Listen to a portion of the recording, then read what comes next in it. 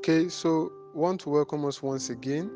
We've been discussing or talking on overcoming marital challenges, and in this session, this session, yes, in this session, we would be looking specifically at love languages and how to identify your spouse's or your partner's love language. And basically, the anchor text or scripture for this session will be taken from 1 John chapter 3 verse 18. 1 John chapter 3 verse 18, which says, "My little children, let us not love in word, neither in tongue, but in deed and in truth." Let us not love in word, neither in tongue, but in deed and in truth. And the first thing we would observe from this verse is that love is an action. Love is an action. It's not just about saying it, but it's about doing it. The proof of our confession of love for our spouse is in how we treat him or her. You can't say you love your spouse and you're acting otherwise. What validates your confession of love to your spouse is what you do, your action. So there is no love without a corresponding action. For example, the word of God says that for God so loved the world, then that love was put into action by giving to us his only begotten son. God so loved, he gave. He didn't just say for God so loved the world and it stopped there. But that love was validated by a corresponding action of giving out, to the world. So every confession of love is or will be validated by a corresponding action. And we must also understand that what love is to one person might not be what it is to another. Everyone has different ways in which they perceive or they feel loved. For instance, love to God simply means obedience. According to John chapter 14 verse 15, which says, "If ye love me, you will keep my commandment." In other words, what love is to God is complete obedience to his word. If you say you love God, then it must be validated by obedience to him, by obeying him. That's the only love language that God understands. You can't say you love God and you are working otherwise. You are doing otherwise. You are doing things that he doesn't like. So when we talk about love language, you must understand that different people have what makes them feel loved and what makes them perceive that this person truly loves me. It's not just saying it, but then he actually means what he says. So many times we say what we don't mean, and that's why a person or a person can actually say to his or her spouse that "I love you," and then it just ends there, and you start acting otherwise, and you just start wondering, where is the love in all of this? So love actually is validated by a corresponding action, and we must also understand that everyone on earth has different love languages that is appealing to them. Just the way everyone has languages that is appealing to them, that is acceptable to them, that they understand. We all have different love languages that we all have that actually makes us feel loved and accepted, in a particular place or by a particular person. And another example to that effect is seen in Ephesians chapter 5 verse 22 to 31. Ephesians chapter 5 verse 22 to 31, where the word of God makes us understand that the husband and wife relationship is likened to that between Christ and the church, and likened to the relationship between Christ and the church. Christ being the head of the church and the church being the bride. And just the same way Christ feels loved when the church obey his commandments, when we reverence him, when we respect and honor him. Every man perceives the love virtue from his wife when she submits or respects and reference him. Every man feels loved when he is respected by his wife, by his woman, by his spouse. And for every woman, we need to understand what love is to a man. You can't truly say you love your husband and you disrespect him or you dishonor him. No. What love is to man is respect. If you say you truly love your husband, you definitely will respect him. You definitely will honor him both in private and in public. And on the other hand, love to women means sacrifice. In the same passage, Ephesians 5, chapter 22 to 31, just as Christ is the head of the church and also the savior of the body, the man is the head of the woman and the savior of that one body or one flesh, because we understand from the scripture that two shall become one flesh. And if the man and the woman is joined together and has become one flesh, then as the man who is the head of that one body, is meant to be the savior of that body. He's meant to sacrifice to save that body from whatsoever form of danger that lies ahead, just as Christ is there for the church. Ephesians chapter 5 verse 25 says, "Husbands, love your wives, even as Christ also loved the church and gave himself for it." And you can't understand the makeup of a woman than God himself. If God says the best way, to love, if God actually says loving your wife just as Christ loved the church is the key, then you can't make her happy or fulfilled or feel loved outside Christ's love pattern. And what is Christ's love pattern, if you may ask? Sacrifice. He gave himself for the body, he gave himself for the church, he gave himself for us. So when we talk about the Christ love pattern that we are expected to show to our wives as husbands, it is giving your everything, your all to your wife. Christ gave us all. He took away all our reproach on the cross. He gave us not just his riches, but all things, his body, his time, his authority, name it, whatsoever. He gave us everything that was at his disposal. Everything obtainable in Christ is available to us, which is why the most secured woman, or the woman who feels secured and loved the most, is the one who knows her husband will go the extra mile to give her the best of life, So we must understand that as husbands, to really prove to our wives, or to really prove to your wife that you love her, you must actually give her everything, your all. It takes sacrifice, going the extra mile, not withholding anything from her, being there for her when she needs you. Jesus never shunned anyone who desires to converse with him. Even the little children who was given so much consideration, even the little children who was driven away by the disciples, was given consideration by him. He said, "Don't send the little children away, because they have the kingdom of God is of they have the kingdom of God is made up of children. You can't enter the kingdom of God without becoming like them." So he gave consideration to even the little children, and that's to tell us that your time actually is, your wife demands, your wife deserves quality time from you. As a man, your wife deserves quality time from you. You can't say you truly love your wife and you find it difficult to spend time with her.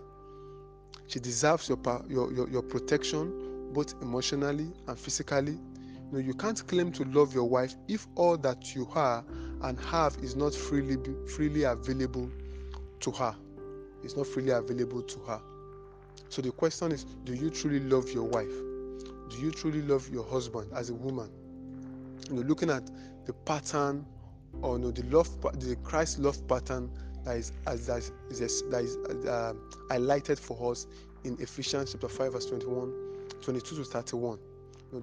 Can you really say that you truly love your partner? So now, how do I know if my partner's love tank is empty, or how do I know if my partner's love needs or appetite isn't met? How do you decipher what your partner actually expects from you? Because everyone, like I said, have different love languages. Everyone have different things that makes them feel loved.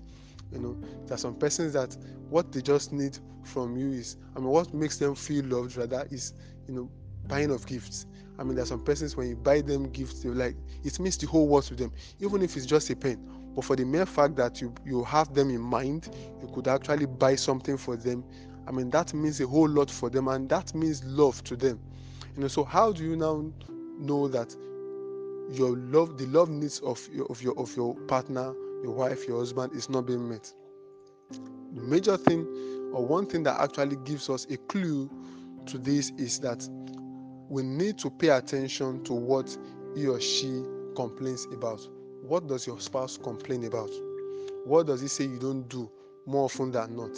More often than not, we refer to when a woman is complaining, for instance, we say she complains a lot, she nags, she repeats things all over and all over again, she doesn't listen and all of that. But then that her complaint, so to say, is more or less like a clue to what she expects from you, which you are not doing. It's more or less like a clue to what makes her feel loved, to what makes her feel secure and accepted in that family, in that home. So pay attention to what she complains about. For example, if she complains of you not buying her anything or bringing something, home whenever you are away while coming back home, I mean, that's just to tell you that your spouse love language is receiving of gifts. I mean, it's just like I said in previous section, that we shouldn't trivialize anything. To you, you might say, what's there in buying there? I mean, because I didn't buy you anything, I mean, you are seeing it as but then if that's what makes her feel loved, if that's what gets to the core of her being, then do it. If she's repeating that you go out the first time you came, you didn't buy anything, you go out the second time you didn't buy anything, and she said that the first time, she said that the second time, and pay attention to that. Pay attention to that, because when you do, everything actually would change. The issues you're having with her or with him probably might be because you've refused to pay attention to that. So if your spouse is complaining about you not buying anything when returning home, then you need to know that one of our love languages, or a major love language, could be receiving of gifts. And also, if he or she complains of you never spending time with him or her, then you have to know that your spouse's love language is quality time. Spending quality, that means you've not been doing that consistently. Quality time. Like I often tell my wife, I didn't marry her to be a slave. I didn't marry her I didn't marry a servant, because she's this kind of person that she loves to start to work, in the house every now and then. Before you know it, she will take the broom. She says she's sweeping. Before you know it, she will start washing plates. Before, she will just find something doing this. And I just discovered that, I mean, there's no time to talk. There's no time to play. And I say, oh, woman, please stop it. I didn't marry a slave. Stop whatsoever thing you have to. Come and sit down beside me. Let's discuss. When your partner starts saying things like, you don't spend quality time, we don't play together, you don't give me time, you don't give me attention, then you need to know that quality time is one of your spouse's um,